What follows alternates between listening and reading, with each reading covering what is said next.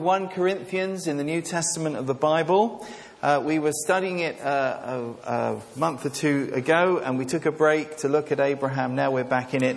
It's page 1146 if you want to follow in the church Bible. We'll be reading from it in a moment or two.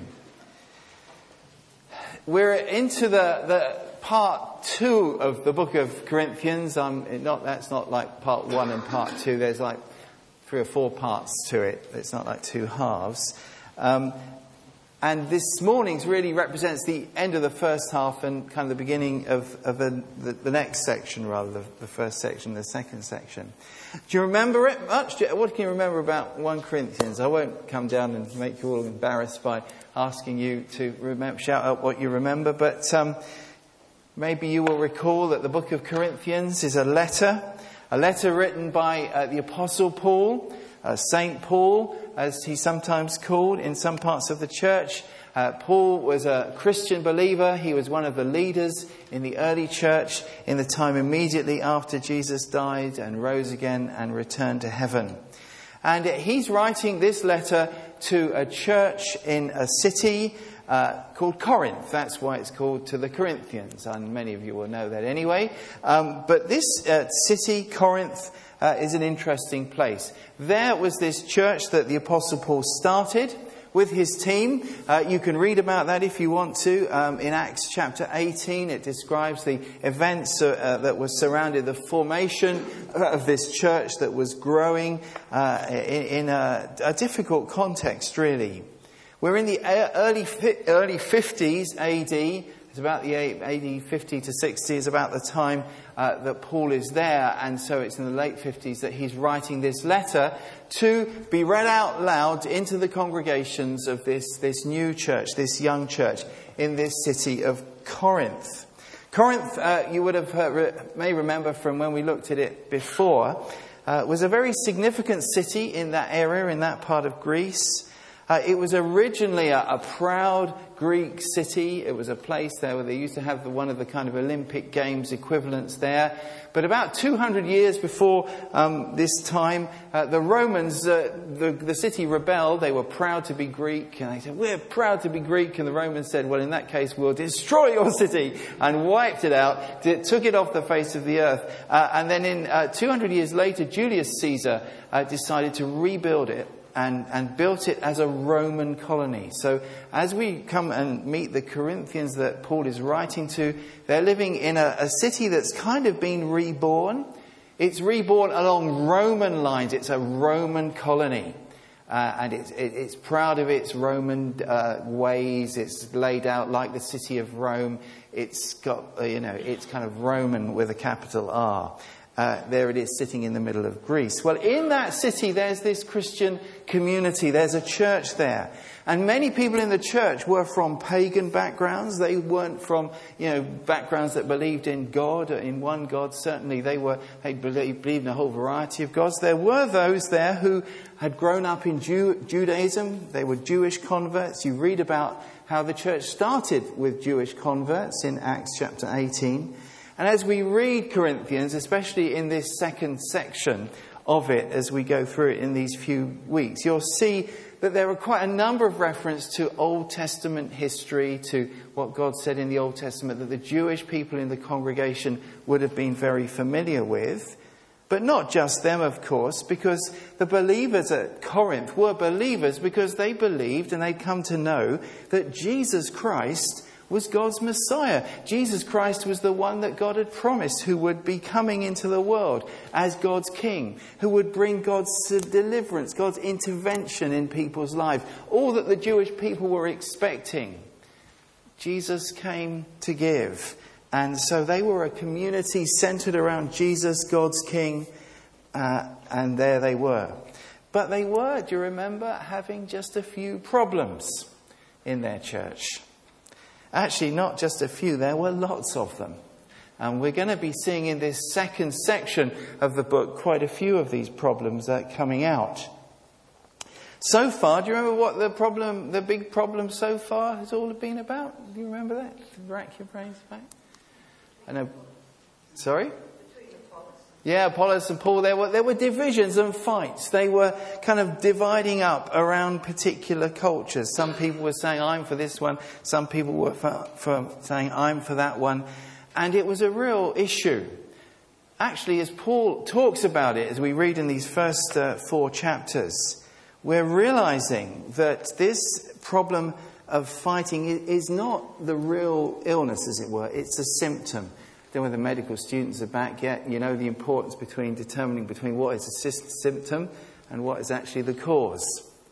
And Paul, in these first 3 or 4 chapters, is making it very clear that this issue of dividing up around popular teachers is not the cause itself. It's a symptom of something actually that was quite serious. Because what was happening was that the Corinthians were just following their culture. This is the way people in Corinth behaved. I did a bit of research over the summer, reading quite an interesting book, based on the archaeology and background, and just somebody's dug up all the information that there is about Corinth around this time. And it's a fascinating book talking about how their society operated. And one of the ways that it operated was that in these kind of Roman or Greek cities, you needed people in your city who were good speakers, who could declaim, there was the word that was used for it, who could kind of represent you, almost like the city lawyer, or people who could teach you stuff. This has nothing to do with Christianity. This was just generally in the culture. And these people would show up in the city and they'd have meetings and they'd have competitions and, they'd be like superstars and they'd have followers and it's really quite interesting to read about what they were like. Now, the thing is, the Corinthian Christians were treating their leaders just like they would treat these kind of travelling philosopher teachers that were coming into Greece. That was the problem. And like these kind of philosophers and teachers and people that were grabbing for celebrity status and headlines and, doing all kinds of things to get people and to pay them and to kind of accept them as their personal teacher, it was all about personality. It was all about skill. It was all about making a great impression. And as I say, the Corinthians were treating their Christian teachers and leaders like that. And really, the Corinthians were becoming good Romans, really. They were just like all the other people in their city, except they had a little bit of Jesus sprinkled on the top, like a pizza, with a bit of extra topping. And the thing is, Paul is saying that's not it. That's not it.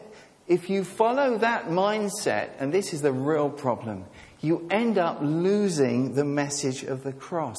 Because God doesn't work the way your culture works. It's not about celebrity. It's not about great gifts. It's not about, who can impress with the greatest idea or the best philosophy. The cross is about something else. God works in a very different way. So Paul is telling these Corinthians all through this letter to grow up. To stop behaving like spiritual teenagers, just wanting to follow the fashion of the world around them.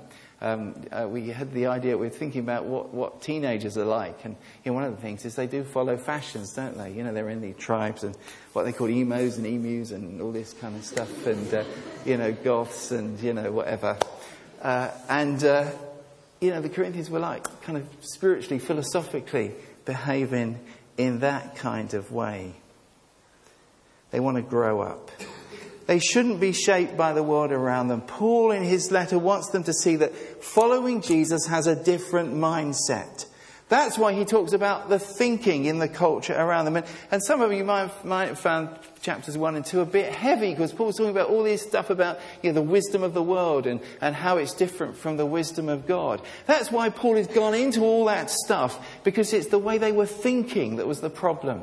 The way of thinking that was in their city around them, and their culture was just kind of soaking into them. And instead of them being transformed by Jesus, they were being squeezed to be, as I say, basically pagan Roman with a bit of Jesus sprinkled on top. And that's not what God wanted for them.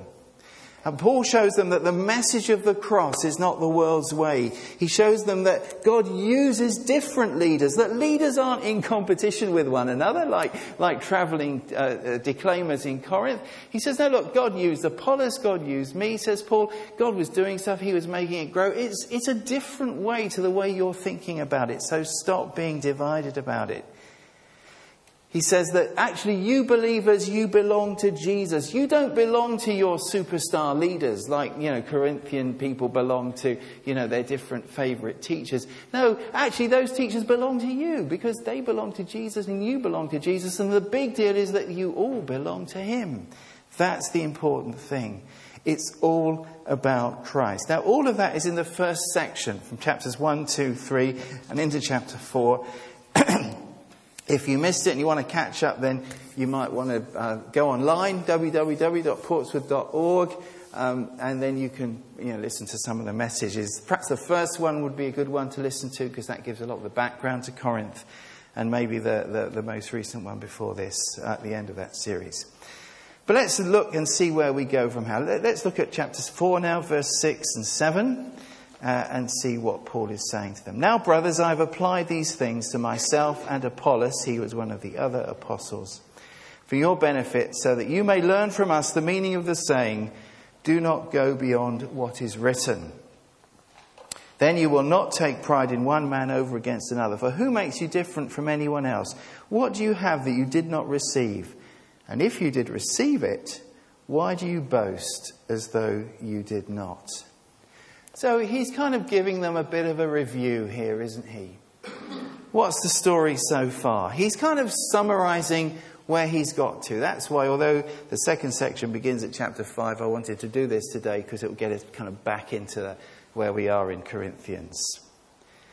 Where he's got to. There he says, look, he says to them, I've said these things, why? So that you won't be proud. You will not take pride, verse 6, in one man over against another. The word there in the original, it comes several times, is the word puffed up. Remember we talked about bloated egos last time.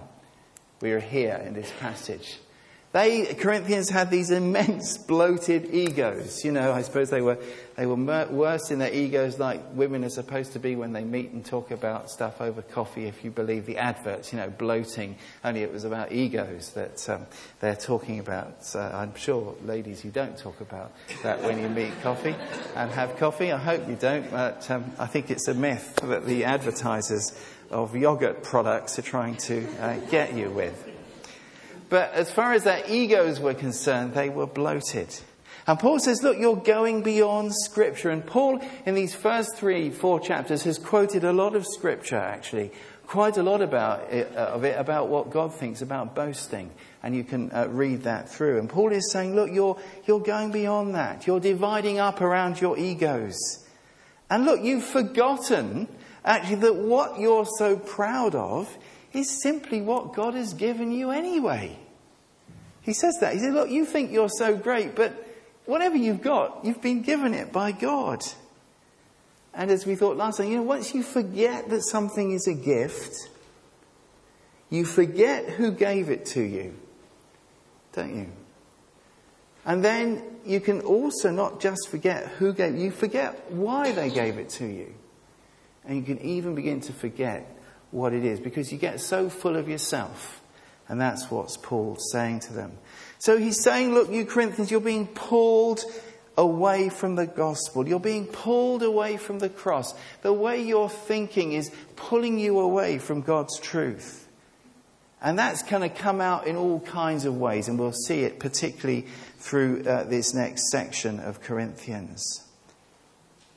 They'd begun so well, as we read in chapter 1, but they'd slipped back and they need to grow up God's way.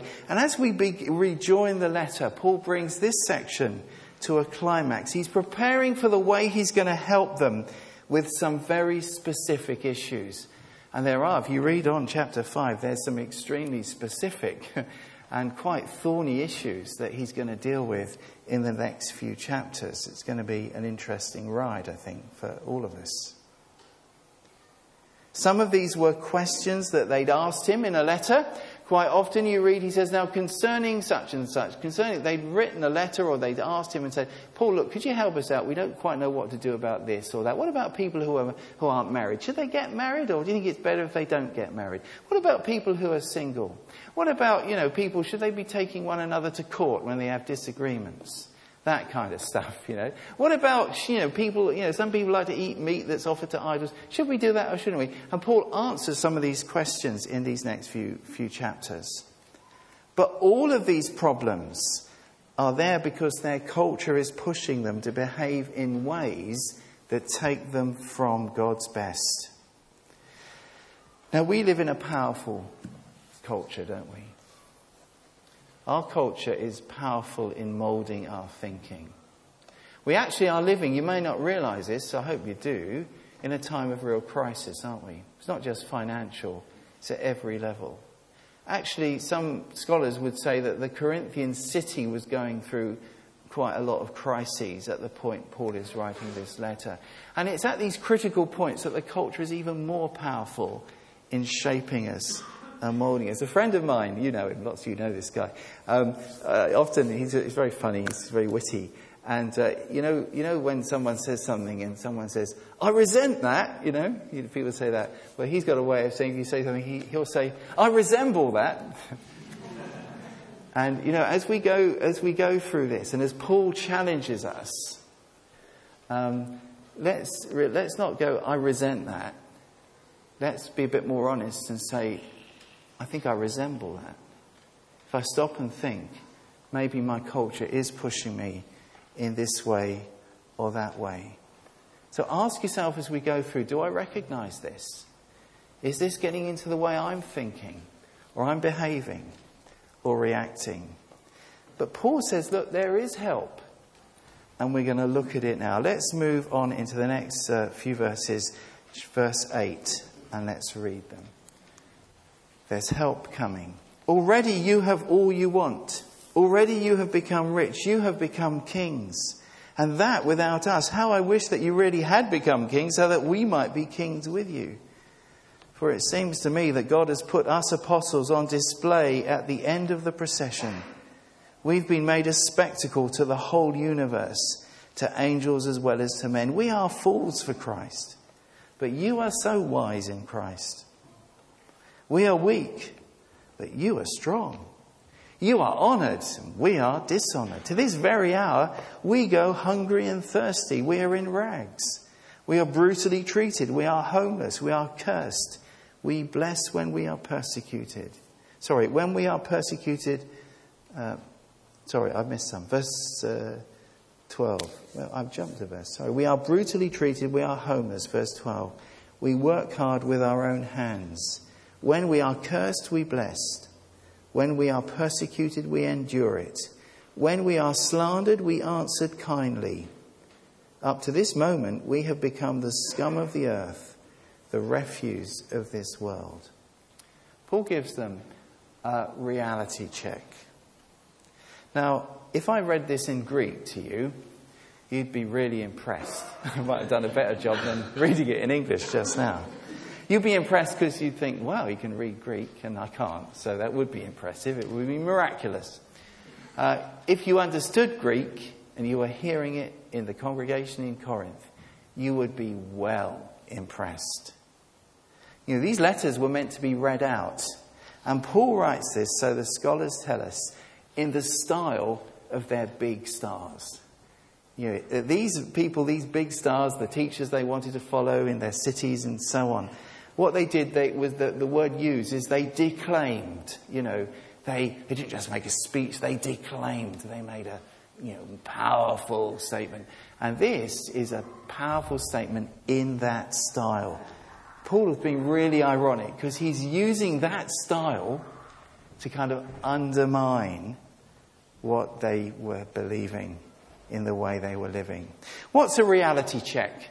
Do we know what a reality check? Well, it's where you think the situation is one way, or you think you can do something, and you can't. It's in your head, but actually when it comes to it, it's not as you think it is in your head. There was a great, I don't know whether some of you remember Catherine Tate's sketch shows. She had a character there called Helen Marsh. If you watch the shows, you'll remember. It was a basic standing joke. This was a lady who could always do, she'd say, "Oh, I can do that." And she could never do it. And, the comedy was in watching her fail at trying to do these things. And the Corinthians are having a reality check. You see, they see themselves as kings. They see themselves as having everything. Paul says, you see yourselves as rich. You see that everything is fine for you. You're just at the top of your game. You're the best church in Corinth. You're the greatest people. You've got the greatest teachers in your group. That's what you're like, says Paul. And he says it in this amazing kind of flowery way. But he says, without us, he says. And then he says, you've got this, but see what he says? God has put us. God has placed us. You're where everything is fine. You've arrived. You're fantastic, says Paul. But we're somewhere else. Who's the we? He says, we apostles, he says. What's Paul saying? Paul's saying, you may think what you're like, but you've lost touch. You've lost touch with the actual foundations. You are not being authentic. He said, look, you think you're so marvellous, but we're the apostles who brought you the gospel. That's not where we are. What's happened to you? What's happened to your authentic way of living? And look at the contrast. Paul piles it up. Look where he is. He says that we're like captives at the end of a procession. Now, in the Roman times, when a general came back into Rome, they didn't have the media, they didn't have the kind of TV. How did you make a big point about a fantastic victory? You had a great procession, came through a triumphant arch, and at the back of the procession were the captured, the ones you've beaten, the ones who probably were going to be executed. Paul says, as far as we're concerned, we apostles, we're like that. We're at the back of the procession. Or he says, we're like the last people to come into the arena. And in the Roman games, who was last into the arena? How did the show end? With the people who were going to get eaten. Or the gladiators who for sure half would be killed by the other half. Paul says, that's where we are. That's where we apostles are. We, the people who brought you the gospel, we suffer. We work hard. We're brutally treated. He says we're like the scum of the earth. It says refuse here. It's trash. The actual word Paul uses, when you've got dinner on your plate, you've got a bit left over and you scrape it off and you put it in the bin. That's the word he uses. That's what we're regarded as apostles. This is where we are, says Paul to them. I mean, if he could have, it's a bit like saying we're like something, on the bottom of your shoe. That's our position.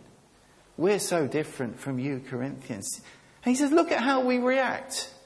Now, the superstar orators, one of the great things was that they knew how to deal with hecklers, They could do a great put down. So if you criticised an orator, one of the great superstars, whack, they'd be back at you. Or if they were a stoic, they'd just turn it around and say, oh, well, I'm a stoic, so, you may be trying to think you're hurting me, but it's doing me the world of good because that's my philosophy. Even Jewish people in the Apocrypha, in the book of Maccabees, it says that if you're being martyred or persecuted, you should make sure the people martyring you jolly well know they'll be in hell because of it. Paul says, when we're abused, we don't say anything. We react kindly. Who are they like? What does that remind you of? Jesus. The cross, isn't it? The cross. That's the alternative. It's not just how we're saved. It's not just a transaction. It is that. It's not just an idea. It's got a lot of truth locked into it. It's that as well. Paul says it's a readjustment to life in a completely different way. A way that is completely different from the world around. A way that is going in the other way to the culture. Do we get pushed away from the cross by our culture? Do we lose touch with the apostles, as it were? I mean, the Corinthians were losing touch with the Apostle Paul. Do we lose touch with the New Testament? The apostles wrote the New Testament. Do we lose touch with the Jesus who suffered, who died, who was willing to take abuse, to be at the bottom of the queue, the end of the pile, the weak, the helpless. Are we willing to be there? It's the way of the wider church, the wider world church. That's why it's so important that we keep in touch with the world church. You see, we need to realise that our situation is not the only one. Otherwise, we can think this is kind of reality as it always should be, like, rich Western Christians. Some of you students have been overseas. I don't know whether you've been watching that TV programme called The World's Most Dangerous Roads. Any of you watched that TV programme? A couple of weeks ago, a couple of comedians, Rod Gilbert and Greg Davis, went to Nepal.